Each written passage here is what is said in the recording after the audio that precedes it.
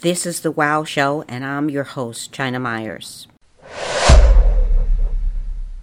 'Cause you take good care of me. You take good care of me. You know what I need before I even ask a thing. And you hold me in your hands with a kindness that never ends. I'm carried in your love no matter what the future brings. Yeah, you take good care of me.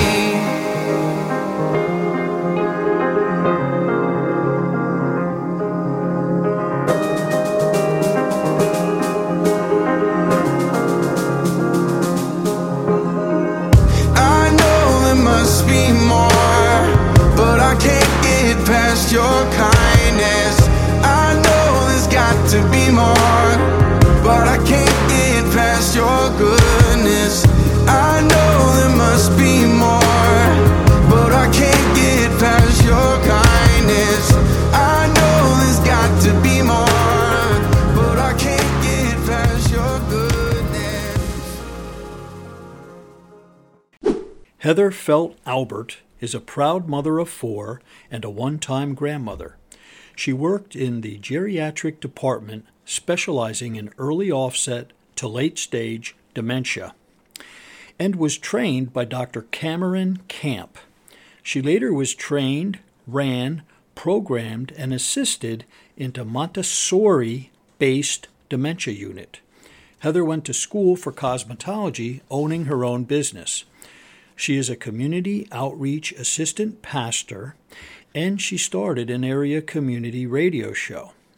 Heather positions her life centered around keeping connected with family and community. There was a time in Heather's life where she did not understand her purpose, but God's healing, closure, peace, joy, family brought her clarity. Heather knows that because of her grandmother's teaching about God, has brought her to the balanced place in her life today. Now she suffers no more. God is so good. And whoever doesn't know that, I'm telling you, God is good. He works it out. He makes it happen. He does all what has to be done. And this woman is living proof of that. Thank you, Amen. Heather, for being here. China, I am so honored for this opportunity. And I am thankful to God for his connection of even how this is happening. I just want you to know this is actually, I'm entitling this in my life, my coming out, the next chapter, because this is actually the first time that I am actually coming out with, a lot of deep details of my life. And I'm very comfortable with doing with you. So I thank you so much for this opportunity to be able to. God just puts me with, people at the right time and the right place. And it is such a funny story that we have to tell how we met in Walmart.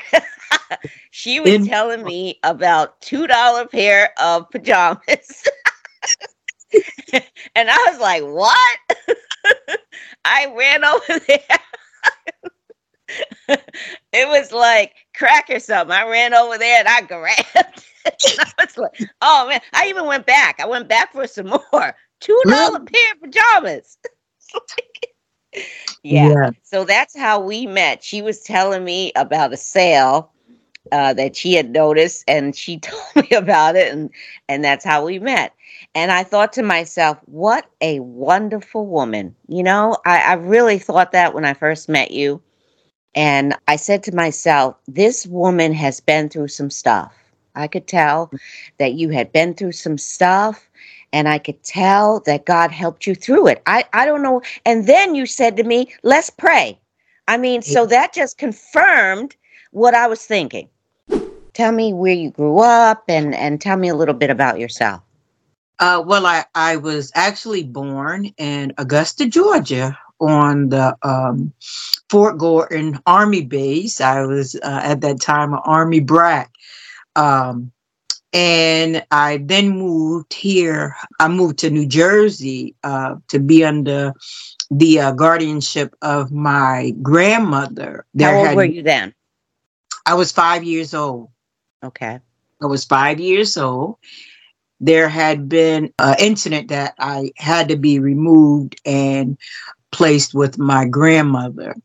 I have a brother who is 2 years older than I. So when I start out my story, it always comes to just the two of us, because it has always been the two of us. So I was relocated to New Jersey, Newark, New Jersey, to a family house. And I know a lot of people aren't don't know about what we used to call family houses. And it was that my great-grandparents lived on the second floor, and my grandmother and her children that were at home lived on the first floor. Multi-dwelling. Yes, but all family. Right. And so it was beautiful in the fact that I had my great-grandparents and I had my grandmother, and then was being raised with my aunt and uncles and little cousins. So as the generations started to come in, we all were raised together. And that was the place that everyone, if they did go away, move away, they always had that safe haven to come back to. That was something that my great-grandmother made sure of, to make that happen, that everyone lived right there and that there was a safety place to come back home to. Funny you said that, because I guess that might have been an African-American thing, because we have the same house in Brooklyn, New York. If you get homeless or you need a place, you can always go there. It's in Brooklyn, New York. Yeah. So I get what you're saying. Like you said, a lot of people might not know that about us, Black people. But yeah, we set up something where if you need a place to go and you're destitute or whatever happens, you always got a place to go. So yeah, I get that. That's one of the reasons why I always say that my great-grandmother held her position as the matriarch. Not only did she provide that safety haven for us to come back to, but prayer. That's all when we talk about her, even, that's all that any of us would, we all talk about. Not only did we know that she was a praying woman, but everyone who lived around knew that she was a praying woman. My grandmother had a praying spot, which was the front den.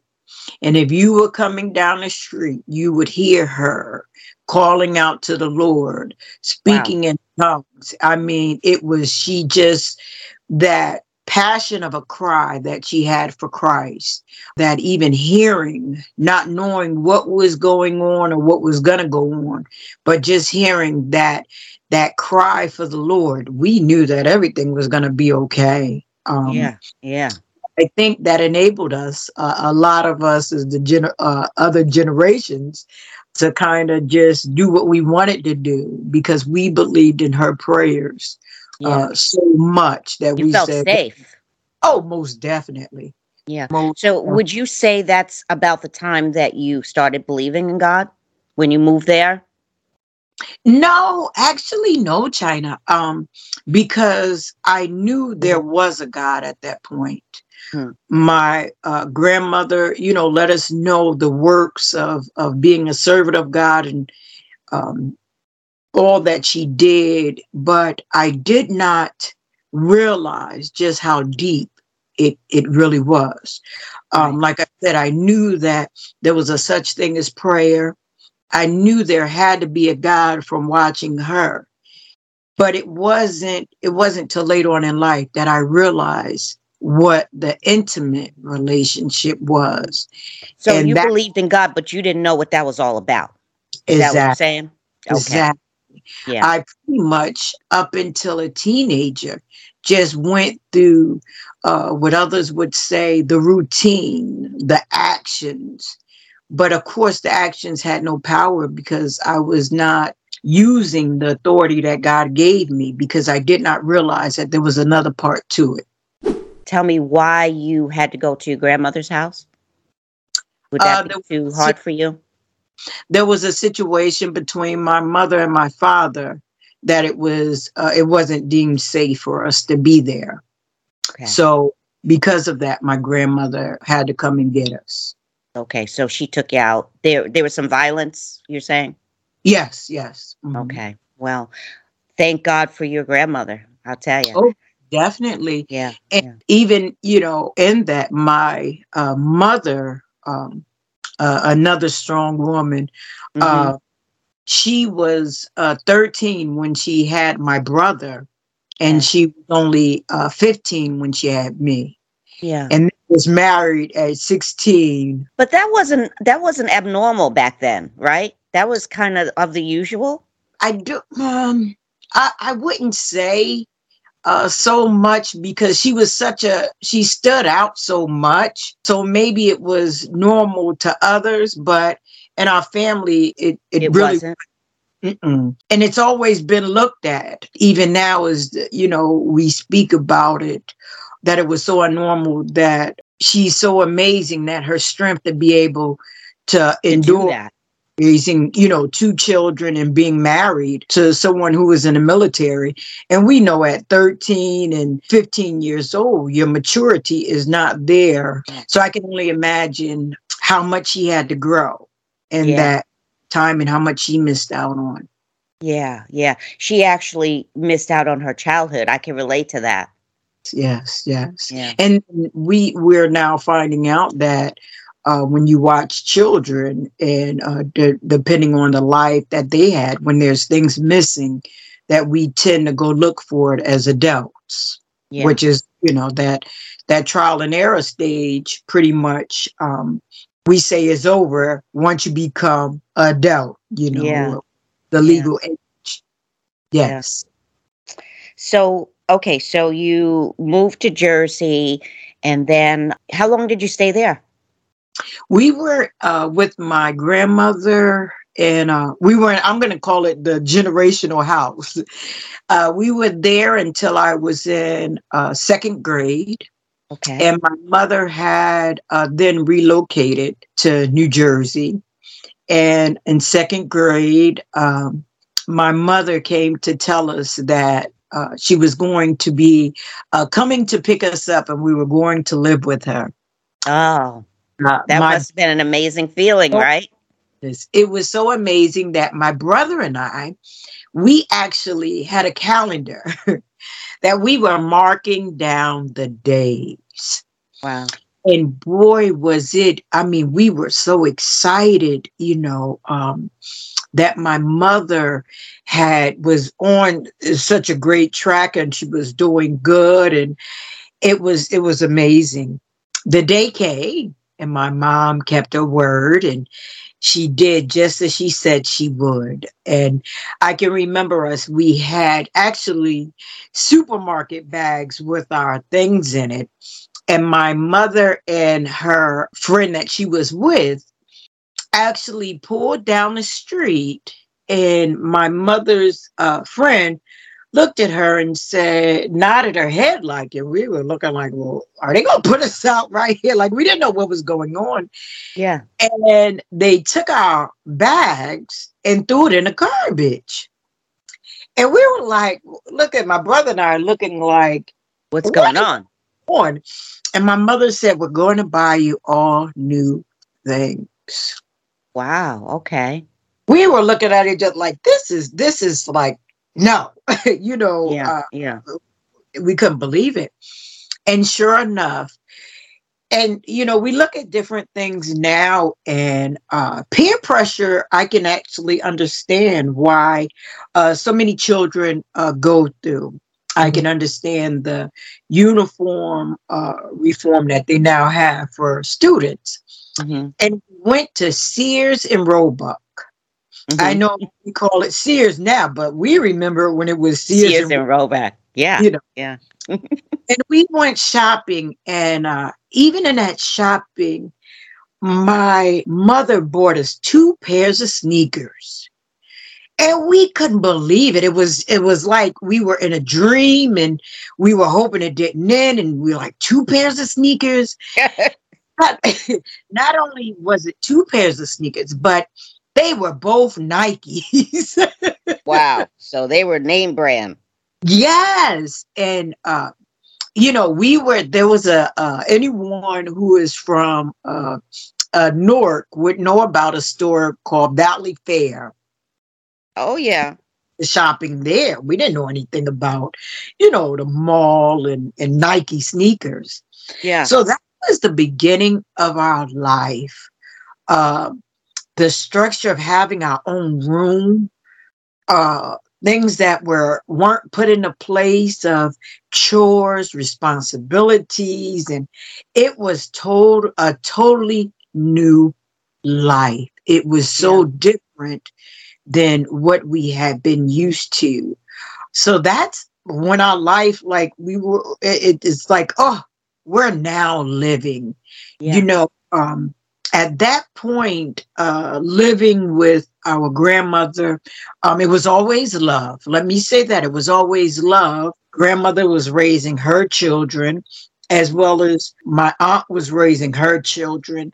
It was a lot. It was a lot in one household. And of course, it was a lot of shorts as well. It was just enough to make it. I understand, because, nobody's going to treat you like your mama. I mean, especially when you have a lot of other, children around. So, yeah, I get that.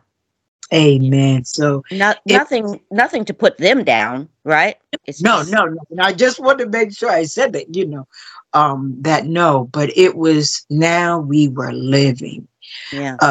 Of course, my mother and her friend, each had cars, and we were like, oh my, so it was that we were living. It was living. Yeah. Yeah. That's wonderful. So how long were you there? We were with our mom up until my brother actually left for college, which when I was 14 and my brother was 16, we actually had to move back into the family house. Okay. When we moved back into the family house, it was just a little bit of time after my great-grandmother passing. My great-grandfather continued where he left the house open. So we moved back into the generational house. Now, you say your brother went to college, so it was just you and your mom who moved back? No, my brother, actually, he was there for another 2 years before he then left and went to college. Okay, so then he was 18. Okay. Yeah, so then what happened? When we moved back in the generational house, a couple of months later, which I did not make my mother aware or anyone else, I was actually pregnant. Oh. So I was only 15 years old, 14 going on 15. Okay. How did that happen?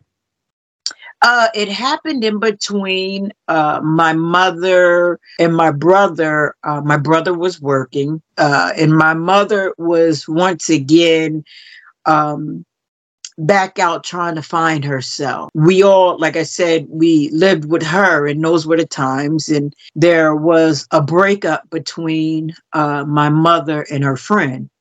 Yeah. And that hurt. I got a question for you. Hold that thought. Your mother seems like, the term is called, and it's Latin, sui generis. That means one of a kind person. Do you think she was looking for a father for you guys? I think she was actually looking for someone to fill a male figure. But I wouldn't say it had to be a male figure. I would say she was looking for someone to love not only her, but us as children. Yes. Yeah. Yes. Yeah, I get that.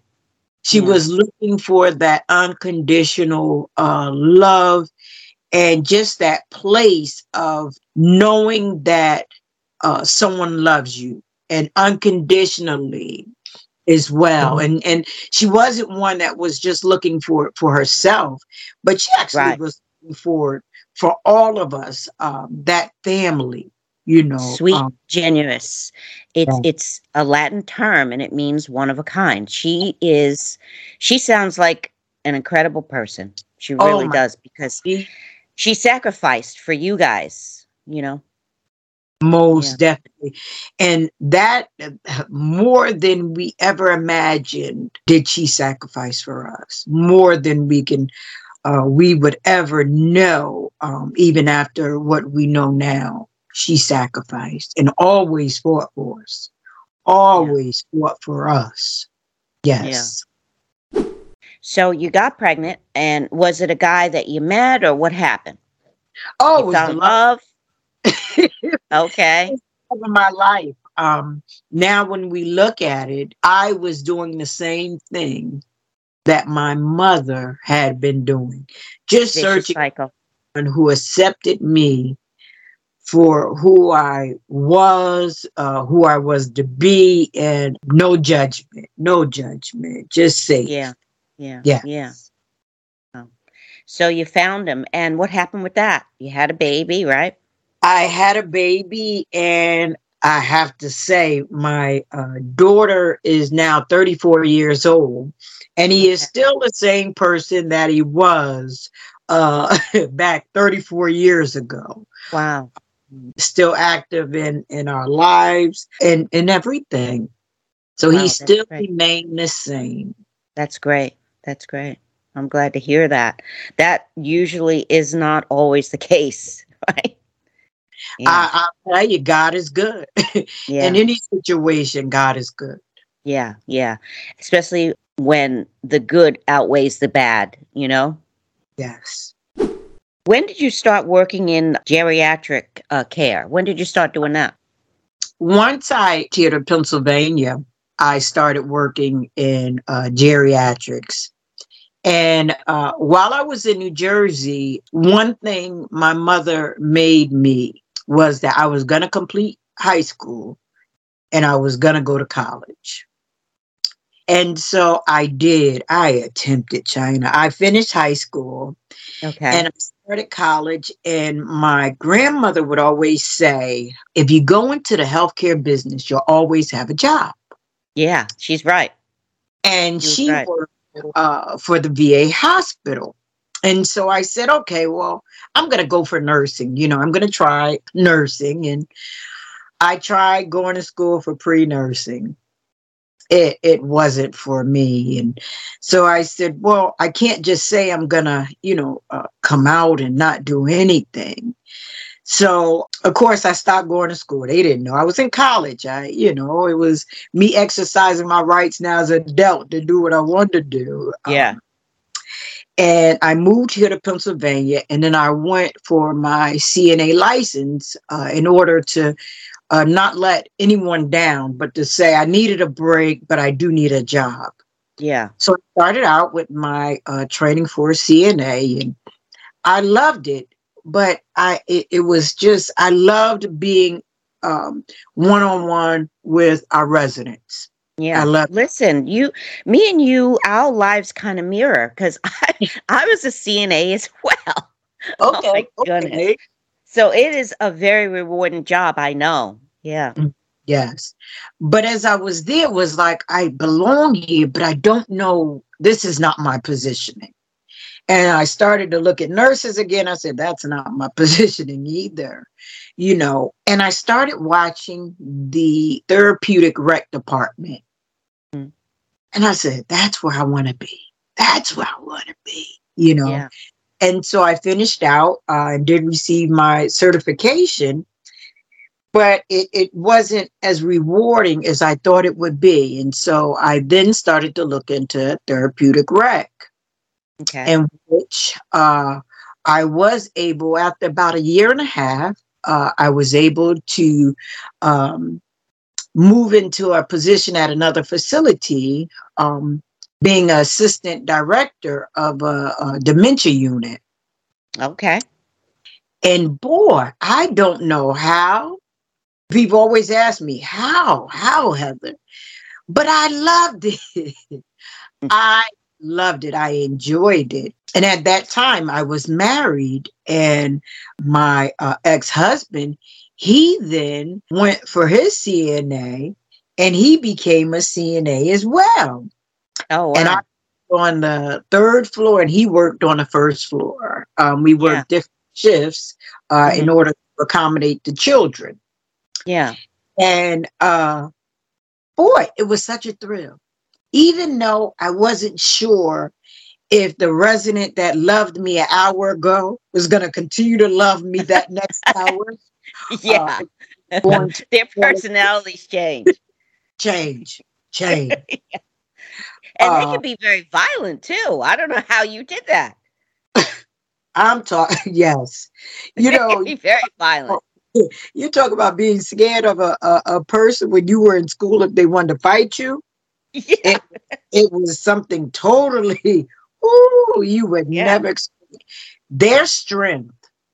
Their strength. They may unbelievable. Look, but let me tell you something. They pack a punch. Listen, I know. One picked me up and threw me across. I was like a rag doll. I was a little black rag doll. He picked me up and he threw me across the floor. So I know they can be violent, and they can be and I didn't work in that department all the time. The one time they said, "Oh, China, we need you to fill in over there." I was scared because I knew like some of them could be violent. Right. And this particular guy, I'll never forget him. He must have been about, without exaggeration, probably about 6'5". He was humongous. And when his daughter brought him in, she was crying. And I'm thinking, why is this woman crying? Like, what's going on? So she brought him in, and she's crying, and she looked like her hair was all over her head, and her jacket was all messed up. And she was crying, and she checked her dad in, and she got him in his room. She got him settled. And I said, why are you crying? What's wrong? And she goes, I promised my dad, that I wouldn't do this, but I couldn't take care of him anymore. So she was very upset that she basically broke her promise. And she took her sunglasses off. He had punched her in the eye, and he was beating her up something terrible. So I guess she was taking it as long as she could take it. But I'm sorry, I'm digressing. But I know what you're talking about. How did you do that? Imagine me being only 5 foot tall, and I'm looking up to, and it was always the men that were tall. That's the funny. It was always the men that were these big, tall men. Yeah. And I'm here here in Pennsylvania. Most of the generation that I took care of were the original Pennsylvania Dutch. Yeah, yeah.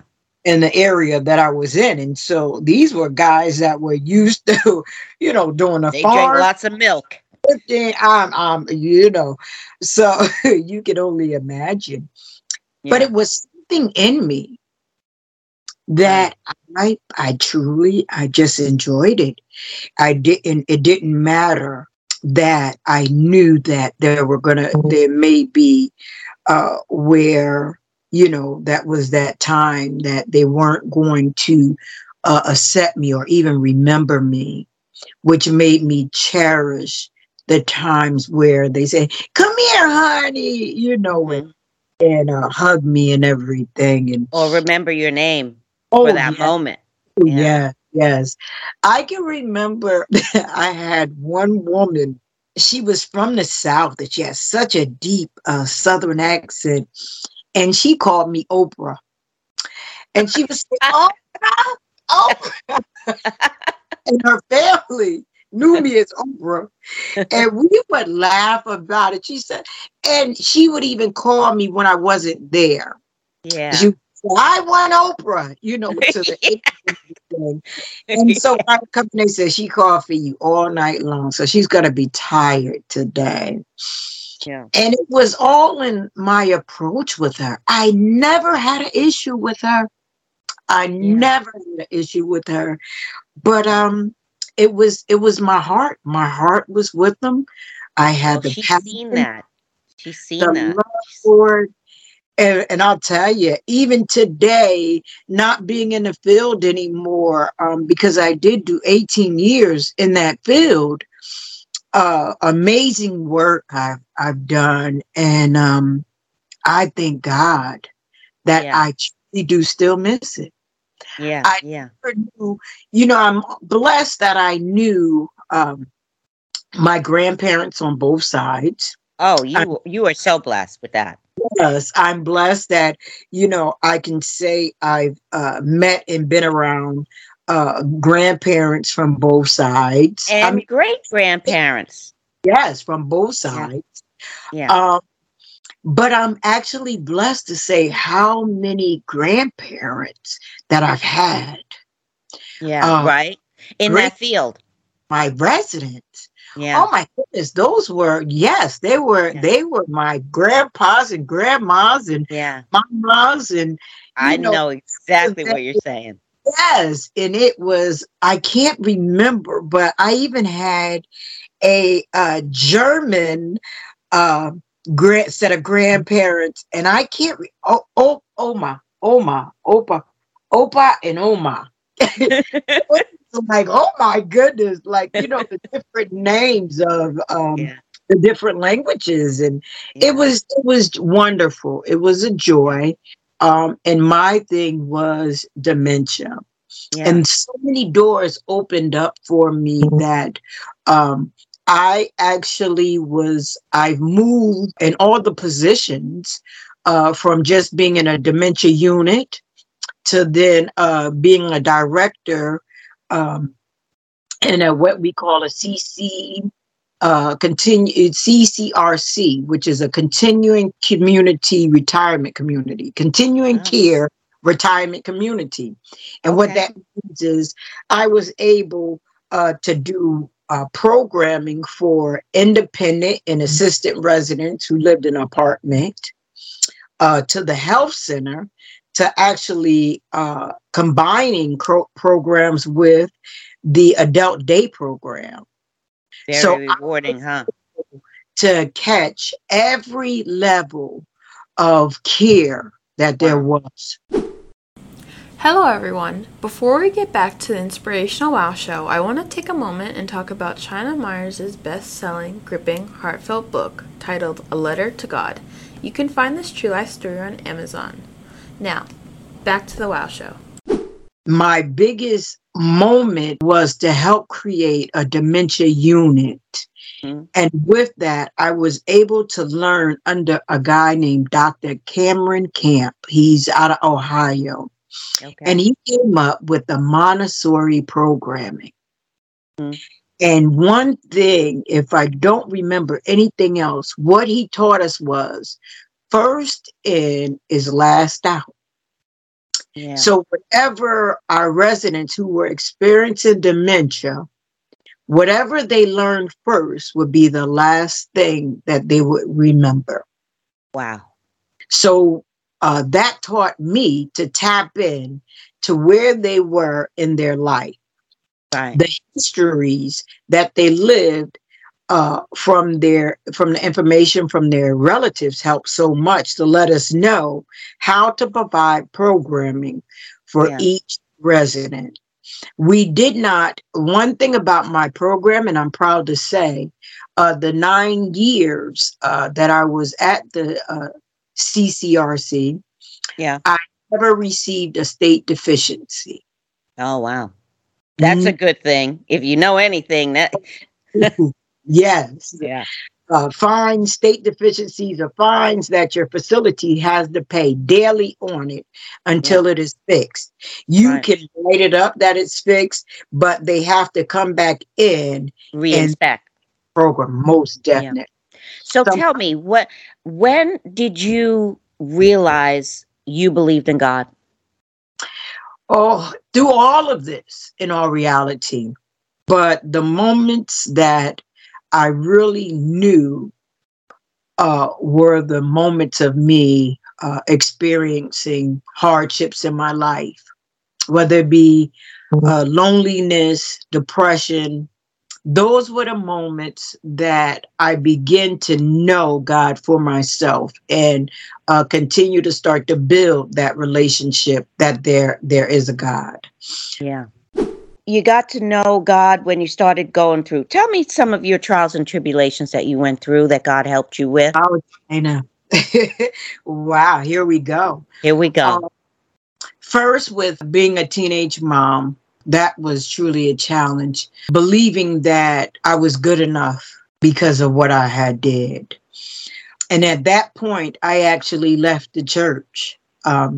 I felt that there was more hurt coming from the church of judgment and just being talked about.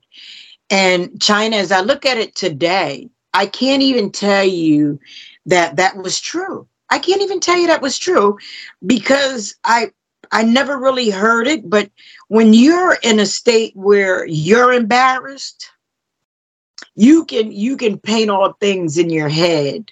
Oh, yeah. But of course I did. And that was a trick of the devil as well. Oh, I was just getting ready to say that. He is so shrewd. And he, like you said, that probably wasn't even true, but you felt it. And he made you believe it. That's the thing. And as you grow in your walk with God, you get to notice that what he's trying to do isn't real. And you could just rebuke him. And, I was just telling somebody the other day, I'm just going to tell you this short story. I trying to sell a property. So the property had to get inspected. Now the property got inspected and it was fine. And the inspection goes till December.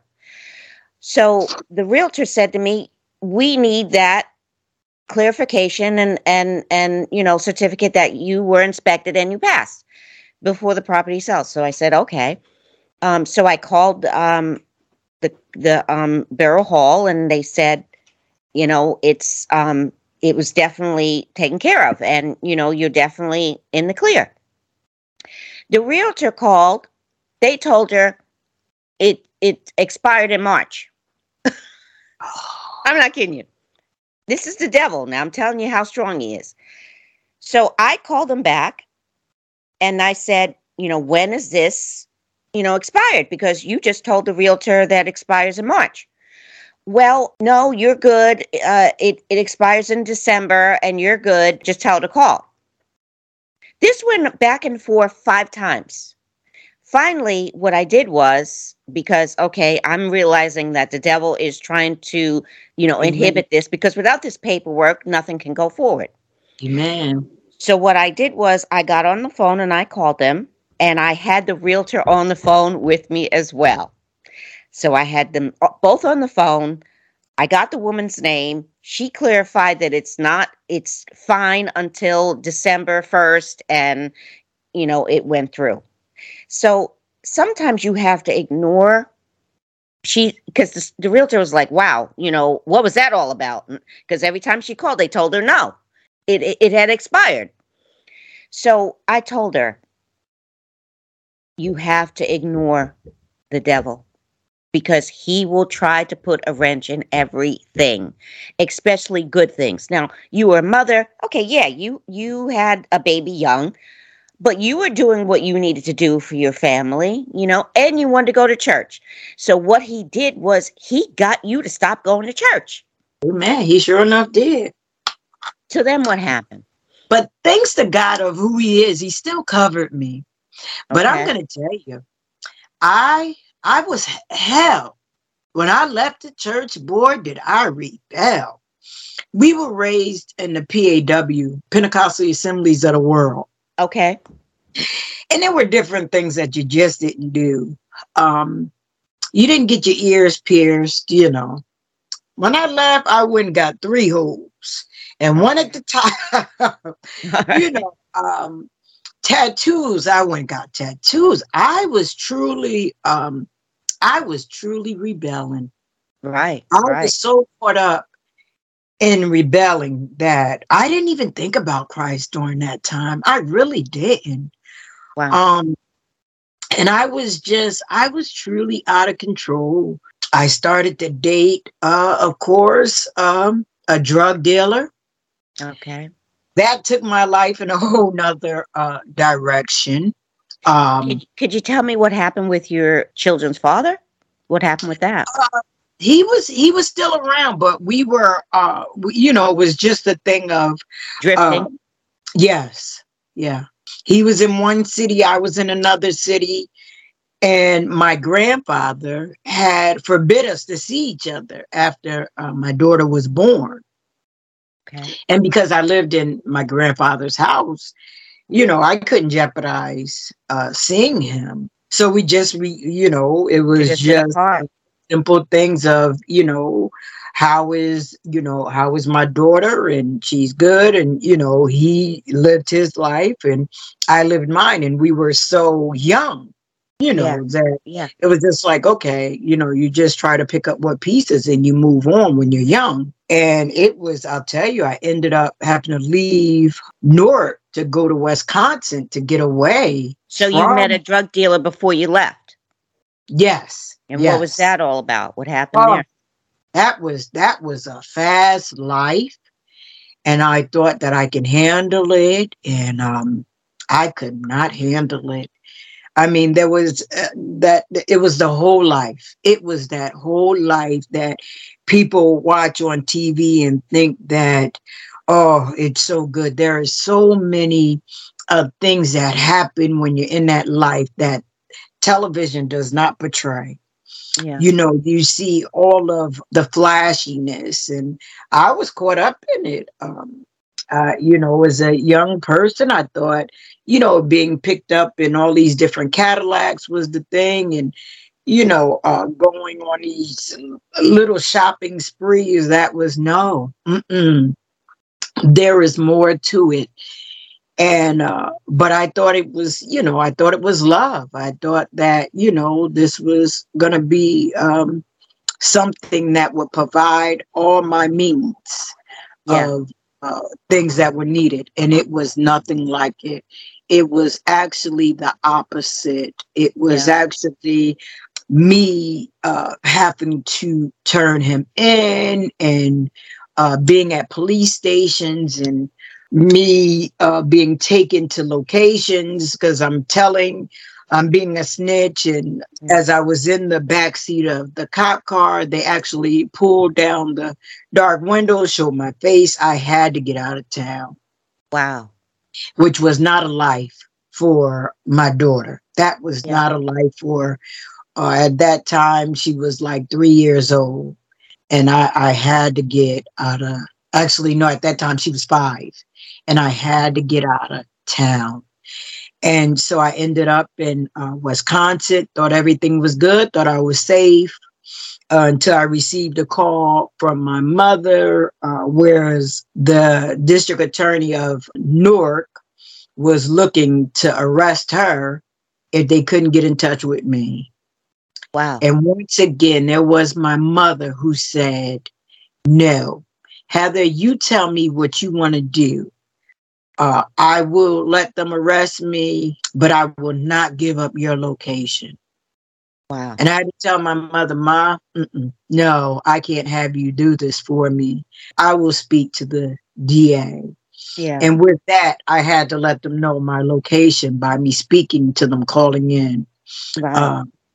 And they weren't trying to help me. They were trying to help themselves. Right. Because the guy that I decided to deal with, of course, wasn't a small time guy. And he had a rap sheet, as the DA said, as long as his arm was. Wow. And they needed me in order to finally put him away for good.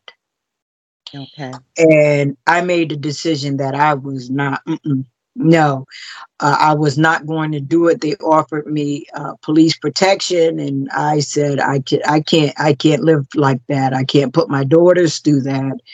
And so I chose not to. Good for you.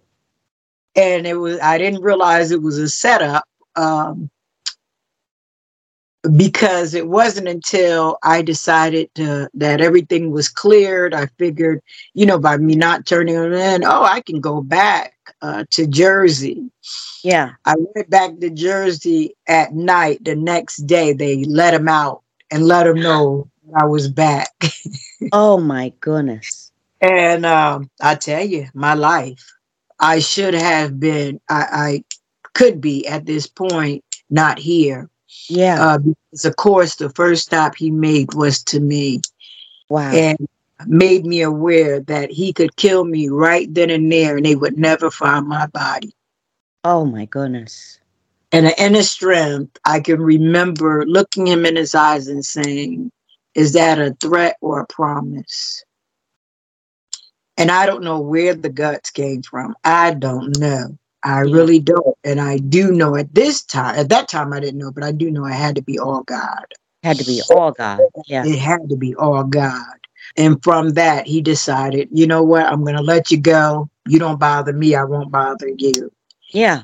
Was able to be cleared from that. So that was another strike against me because I knew there was more in me. So now it was just like, Heather, you've done the ultimate twice now. What more? How low can you go? How low can you go? Yeah. And then I realized it was time for me to get myself together. It was time for me to make other decisions. It was time for me to then start to grow. Was God still lacking in your life then? I thanked him. I thanked him. And it wasn't even then that I said I gave him all that I knew that I needed to. Once again, I was living off of the prayers of my great grandmother. Yeah, once again, I was living. It actually wasn't till later on in life that maybe a couple of years later that I said, enough is enough. Yeah. And I actually went to the Lord and I said, and the reason was that my mother, who we had went from, in and out of good relationships because of her addictions, that she was clean, doing well, on top of the world, and I was in a good position. And we had at least 3 good years of that her and I. And then she passed away. Oh, I'm so sorry. When was that? That was that was in 1998 that she passed away. And it was just devastating. Yes. And it wasn't even, no, I'm giving you the wrong year. It was 14 years ago. It was 14 years ago that she actually passed away. And I just was lost. I was lost because finally I found my place. Yeah. Finally was living. Not only had I been living, but she passed away right after I went through a divorce. So I was facing the divorce. Those 2 trials. Yeah. And then she passed away. Wow. And I can remember it was actually 2009. Okay. If I'm doing I believe that passed away. And we were, like I said, I would go every other Wednesday from PA to New York, and we would spend the day together. We would go and watch corny movies like G.I. Jane and what a blessing, huh? Yeah, have cheap steaks at these little cheap places in New York and things like that. Go to a museum, go to a play. We did so many, on those Wednesdays. So she helped me through my divorce, and then she passed. And it was then that, even me being me, I said, Lord, I'm willing to compromise with you. If you bring me through this, I'm gonna start to serve you. And the Lord is, I'll tell you, he's amazing. And that's an Yeah. understatement. Yeah. For a little while, he actually worked with me. And I'm like, okay. And so it was like, okay, so I'm going to go back to church, and I'm going to have, because at this time now I have 3 daughters and a son at that time. Yeah. And I'm like, Lord, look, okay, I'm putting them back in church, and we're going to church, and they're actually in the church, and it wasn't the right church for us. So we found another church, and, after, like 2 or 3 years, and we could not find the right spot. And then my children started not believing because of different things with the church, So I was like, I cannot come from up under God's protection. I can't. And so that's where my intimate relationship and God letting me know, look, it's not under your circumstances anymore. It's not under what you want me to do when you want me to do it. This is what I need you to do. And if you want to be healed and whole, this is what you need to do. And so, of course, Heather being that, stubborn, rebellious person that she could be, I thought, okay, Lord, But then I started to get sick. It was like, my children, they don't have anyone else that, they really can turn to. And I got to keep moving. And then their father died. Soon as I started my other 3 children, their father, my ex-husband, then he passed. Wow. I said, Lord, please, I can't take no more. I can't take no more. And that's when he gives you more. You can't say that. I learned that. And I was like, okay, Lord, look, this is not where I want to be. I'm tired of hurting. And I don't have nobody to turn to. And the Lord will let me know. You don't have anyone that you see. But if you keep looking to me, I will be he. Oh, And amen. Jesus. Hallelujah. Wow. I can tell you some of the conversations that I had with the Lord, and I'm like, Lord, this is enough. Why do you hate me so much that you put me through all of this? Why? Why me, Lord? And I began to listen to him, and he let me know that I have a plan for you. The plan and your purpose that you thought you had is not what I have for you. Oh, okay. Yeah. And so it all goes back to me saying, well, Lord, what do you want me to do? Yeah. Not, Lord, I want to tell you what I want to do, and you're to customize it around that. No. Mm-mm. Now you're asking. I had to ask him, Lord, what do you want of me? So you know what that means? That means that you were growing then. You were growing in the right direction. Yes, yes. And it was like, I will provide all that you need. And I'm saying, okay. Do you realize how heavy my plate is now? Do you realize this? And God is saying, yeah, are you still here? And I would sit and talk to him just like you and I are talking, China. Yeah. And he would answer me I would be at such a rage. And he would answer me so quietly, so peacefully. And one thing that I learned in my training with dementia is that you don't meet that resident where they are. A lot of people think when they're aggressive, you meet them aggressively. And that training started to come back like, And I had to say, okay, So what I did was I then went into being the world's greatest actress. And I would leave out my house and I would be dressed for success. And I would make sure to drive something nice. And I would come home through the door and be just a mess, China. A mess. And the Lord kept working with me. No, it's not about them. It's about you. You don't have to put on an act for nobody. Mm. I want you the way you are.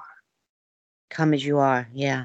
And I started to break in pieces. Wow. Because I was worried about everyone else. How they looked at me, how things, just the whole thing of being a character. Now, while I'm doing this, my children were doing the same thing. Oh. And I didn't realize it. I didn't realize it because I was so comfortable in it. And I would even tell them what happens behind these doors, that's nobody's business. And you go out there and you let them know you tough and you don't show no emotions and we're built for this, and come home and be a mess, you know? Yeah. Yeah. And that's when I finally said, Lord, I need a place to fellowship. I needed to be just as safe as I am with you for me and for my children, for them to welcome them. They've been hurt. I've been hurt. I can relate with them. And my children, they will tell you, my mother has no emotions.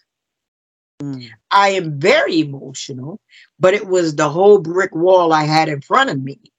Wow. That I just didn't want them to know. I see. And God started taking them bricks down.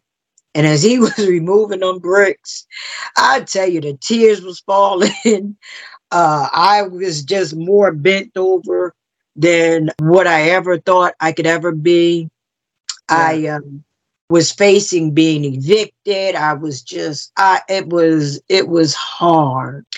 Yeah. And I can always remember people always saying, you're not going to make the right decision until you hit rock bottom. Oh, yeah.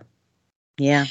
Sad, but true, right? It is true. It is, and it doesn't have to be something of, they normally say that with addictions, but that it doesn't always have to be just addictions. It can be yourself.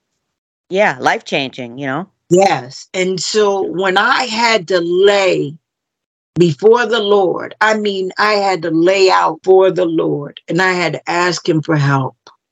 And I had to say, Lord, I am truly humbling myself to you. Yeah. I can't take it no more, Lord. I need you to take total control.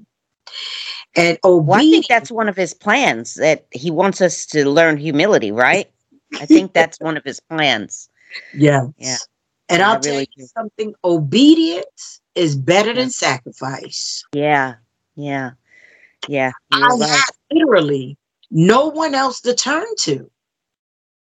Yeah. Everybody around me who had been such a person of high standings and structure, they were all gone. Only people, and it's funny because I still had access to people who I felt as though needed me in order for me to feel as though I had a position. Wow. Yeah. And I had to let them go too.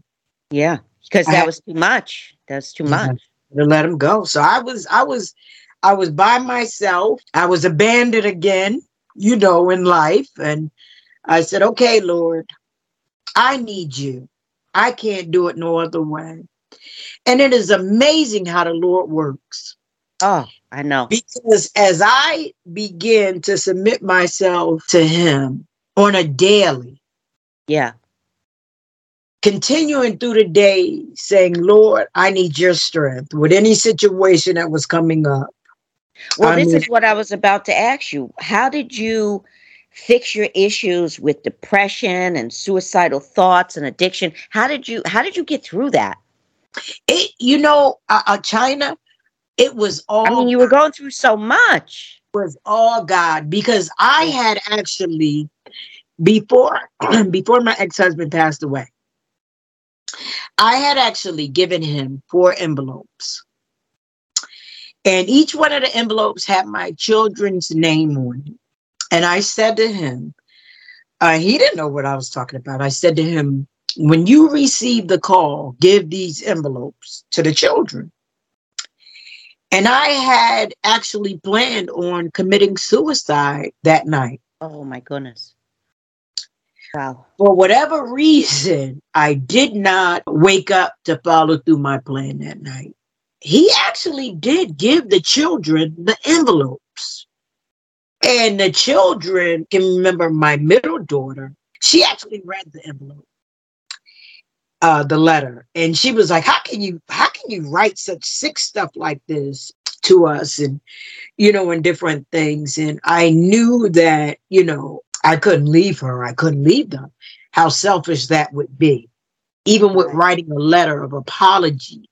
And, I was like, I'm not going to a therapist. I'm not going to go talk to no therapist. And I'm not going on any medication. And I'm not going through those things. I just asked the Lord, Lord, lead me, guide me, keep me. Because like I said, I was at rock bottom. I was getting evicted. My car was about to be repoed. My son was starting to get in trouble. And I think he had just been put in the juvenile detention center. My granddaughter was just born. It was too much. It was so many different things. But I went to work and I performed like there was nothing going on. And that was the only thing that I had. And once I submitted myself to Christ, it was like within days. Yeah. Stuff started happening. Stuff started moving within days. And now at that point, my mother had already been gone almost a year. And we were almost about to come up on the anniversary of her death. Yeah. And I received a letter because of the way that she passed away. Her death had to be investigated. Okay. And so I received, all this is going on now. Literally, my car is about to be repoed. I'm facing eviction. I had to go to court for eviction. And then I received this letter from an insurance company. Wow. And it said that the findings, they didn't have any findings, and that they were going to pay out on her insurance. And I was like, wow, because I didn't know what else there was to do. Right. But I thank God the whole suicide thought never came back. Wow. Okay. What would you tell someone today who's listening, who's feeling suicidal, or, very down and out and feel like they can't take anymore? What would you tell them? What I would tell them is, one thing is I truly understand and I can relate. And I'm more than empathize in a position that you're in. But I'm going to tell you one thing. I am no better than you are. And God is able to do each thing that you need to take care of. He can do it. What I would suggest to you is that this moment in time is a time for you to stop and ask for God's help, for you to submit all to Him. Don't look at what happened yesterday. Don't try to plan what tomorrow is going to be.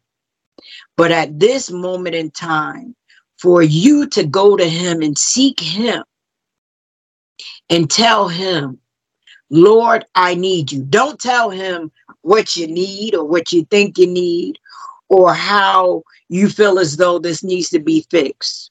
You seek Him to say, Lord, I need you. At this moment in time, Lord, here I am. Just forget about all that has happened and say, Lord, I'm repenting to you. And I'm letting go of each and everything, and I'm giving it to you. And I'm subjecting my mind to listen to you. And I guarantee you, he will guide you. He will give you such a peace that you won't even be able to understand. How am I able to even sit here without fidgeting? Or how am I able to have such clear thoughts? Once he gives you that peace, he starts to speak to you through that peace. Amen. And he'll tell you, no, don't go that way. Don't take that call. And things will start to happen all around you that you never expected. That's why I do not put any expectations on it. The only expectation I would tell you to put on it is that you know God is going to come through. Amen. But don't expect, oh, well, maybe this person to pay me back, or maybe because you don't know who God is going to use. And one thing you don't want to do is limit God. His resources are not limited. Ours are. Submit to him. Just cry to him. Just break down. Just break down. And talk to him just like you would talk to anybody else. Yep. There's no formal way, right? Yes. There is something that I do even now. Well, I'll touch my ears and I'll say, Lord, fine-tune my hearing. Lord, fine-tune my vision. Lord, fine-tune my mouth. Yeah. Lord, even have my touch to be so sensitive and fine-tuned unto you. God has given us 5 senses.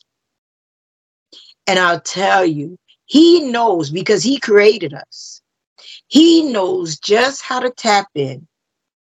And we have to fine tune it so that we hear him correctly, so that there's no distortion in the hearing or the vision of him in the speaking.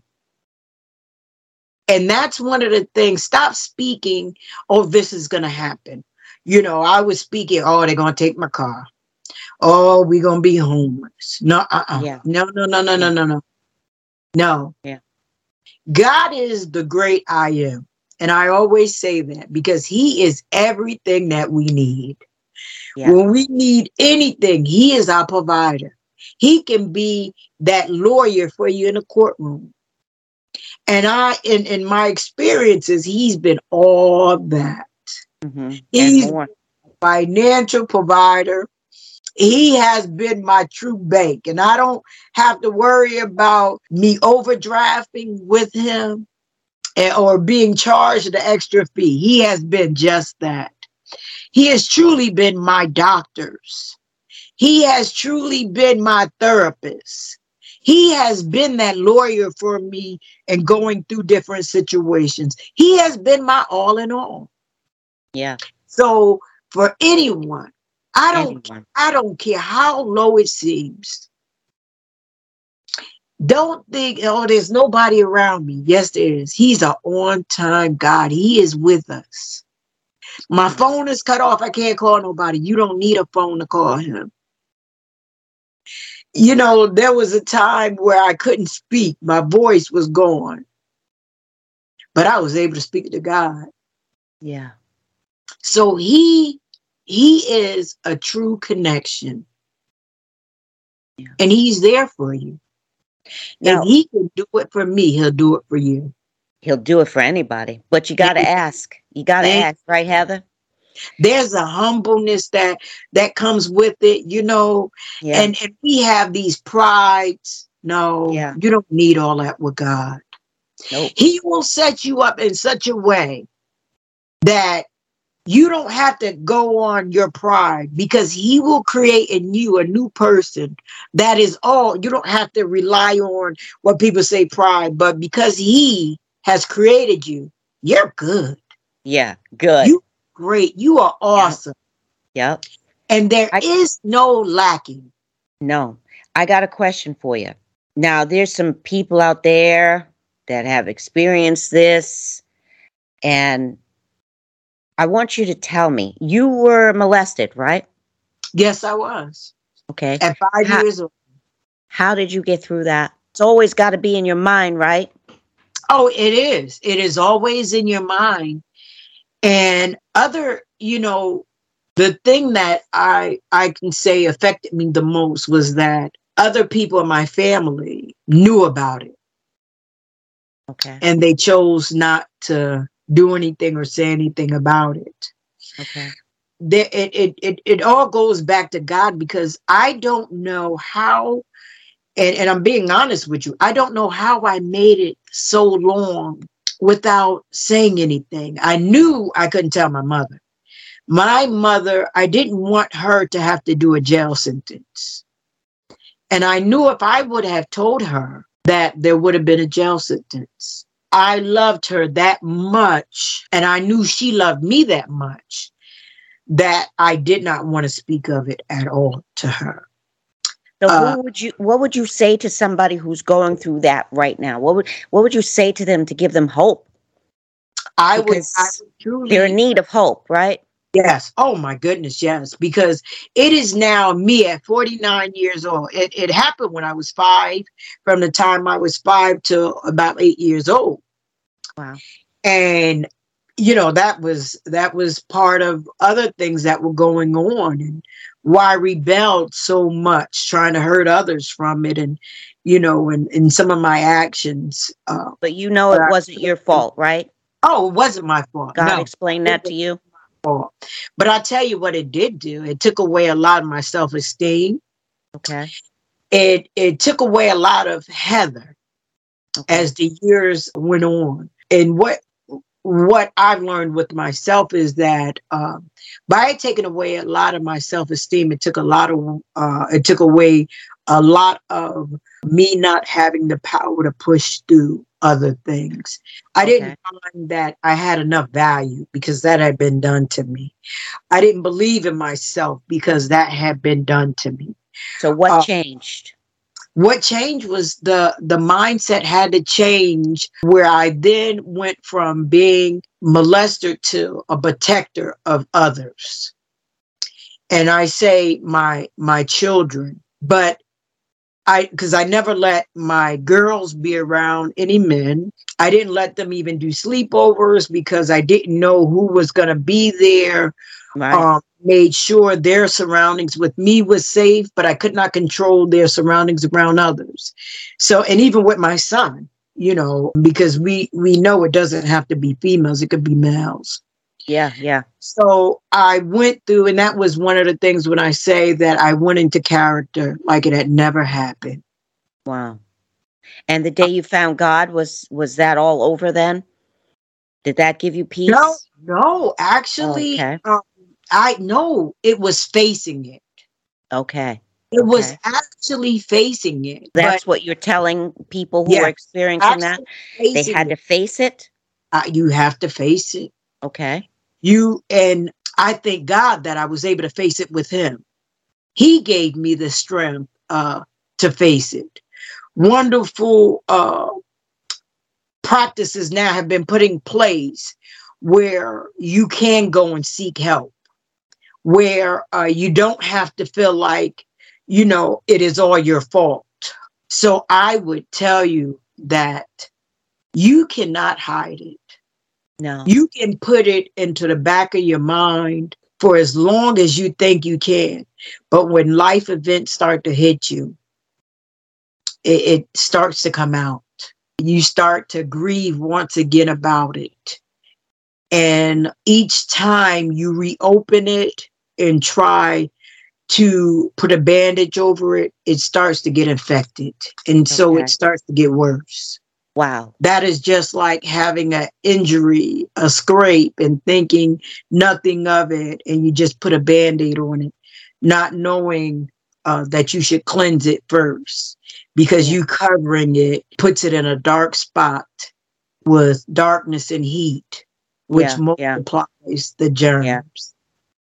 Well, I was almost molested, and I say almost because of the type of person I am.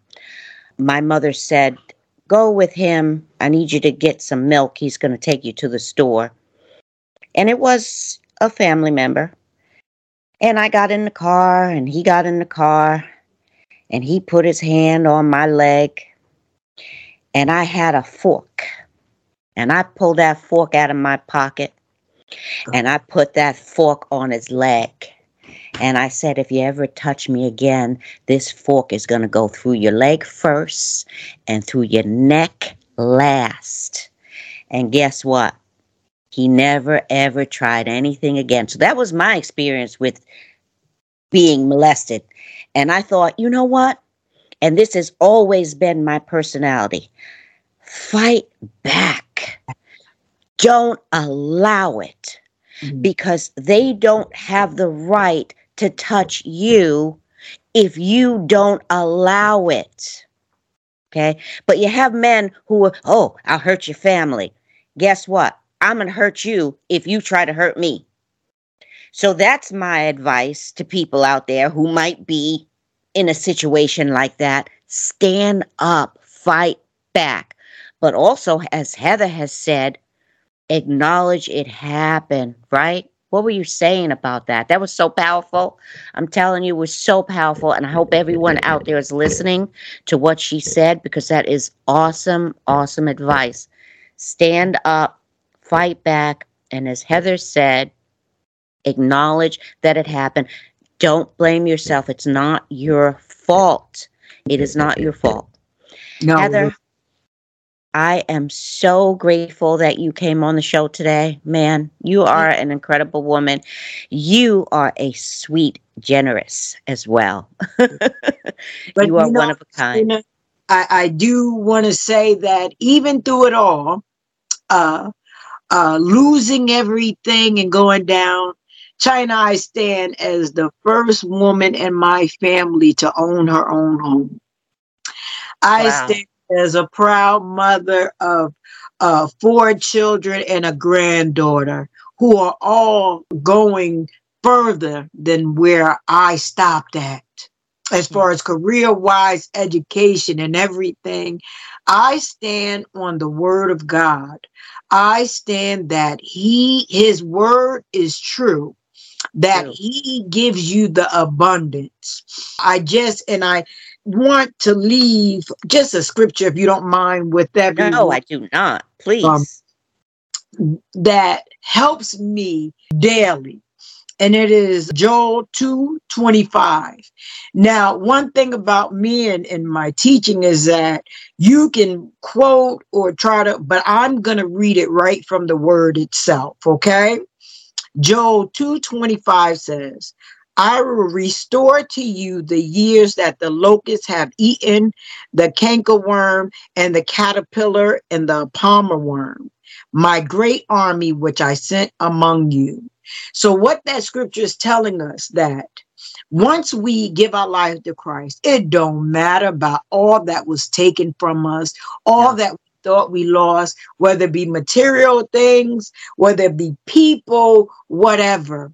Hallelujah. God truly restore us to the state that he wants us to be. And it will not be with the minimum. It will be with the maximum. And he says he will give us the abundance of joy. And when we're in those stagnant places of life where we're just down, we're stagnant. And that means there's no flowing of nothing fresh. So these things are eating us away at our life. But I thank God today that I am by the still waters. I am flowing in the freshness of the Lord. I know peace. I know joy. I know happiness. It doesn't mean that, nothing's going to happen in my life or there's not going to be other events. But I can stand with the Lord and say, bring it on. Amen. Bring it on. I have value. Yeah. Although what I've been through, the Lord has shined me up that there is no residue. You may paper, you can read about it, but there was no residue, that now I don't look like what I've been through. Yeah. I can show you pictures of me before, and I look like I was just holding on. But I thank God I am holding on, but I'm holding on to his unchangeable hand. He has Amen. the great I am to me.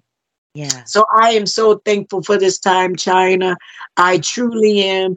And if I encourage, even if there's one person, one could touch 100 could Amen. Yeah. goes on. Yeah. But this is what we need, China. These words of wisdom, the inspiration that we give to edify each other. Yes. This is what is needed. And I am It is. truly looking forward to what is coming up next with us. I Yeah. am truly claiming and I'm receiving. Yeah. Amen. Amen. Oh man, I am so grateful that you came, and I'm just looking forward to our friendship because I know that we're going to have one. And God bless you. God bless you. Well, China, I'm Thank going to you. say it. I'm waiting for the next because we didn't even touch the bottom Yeah. of me actually coming back to, this is actually my second life. Wow. Yes, this is my second life. I have literally, what people say by the doctors, I have literally died and now alive again. I So died 3 times. okay, all right. So, I know All what you're right. saying. Yeah. God's not ready for me to leave here yet, apparently. I think he wanted me to do this show. So Amen. Amen. thank you so much, Heather. And I'm going to be texting you. Have a great day. And thank you for coming. And all be blessed. Yeah, same to you. Wow, that was a great show. I hope you guys enjoyed that. Well, this is the WOW Show, and I'm your host, China Myers. Thank you for being here. And I want to say thank you. I was lost and you found me. I was dead inside and you breathed into me, and you brought these bones to life. I want to say thank you. Thank you for saving me. Thank you for loving me unconditionally, God. You stood with open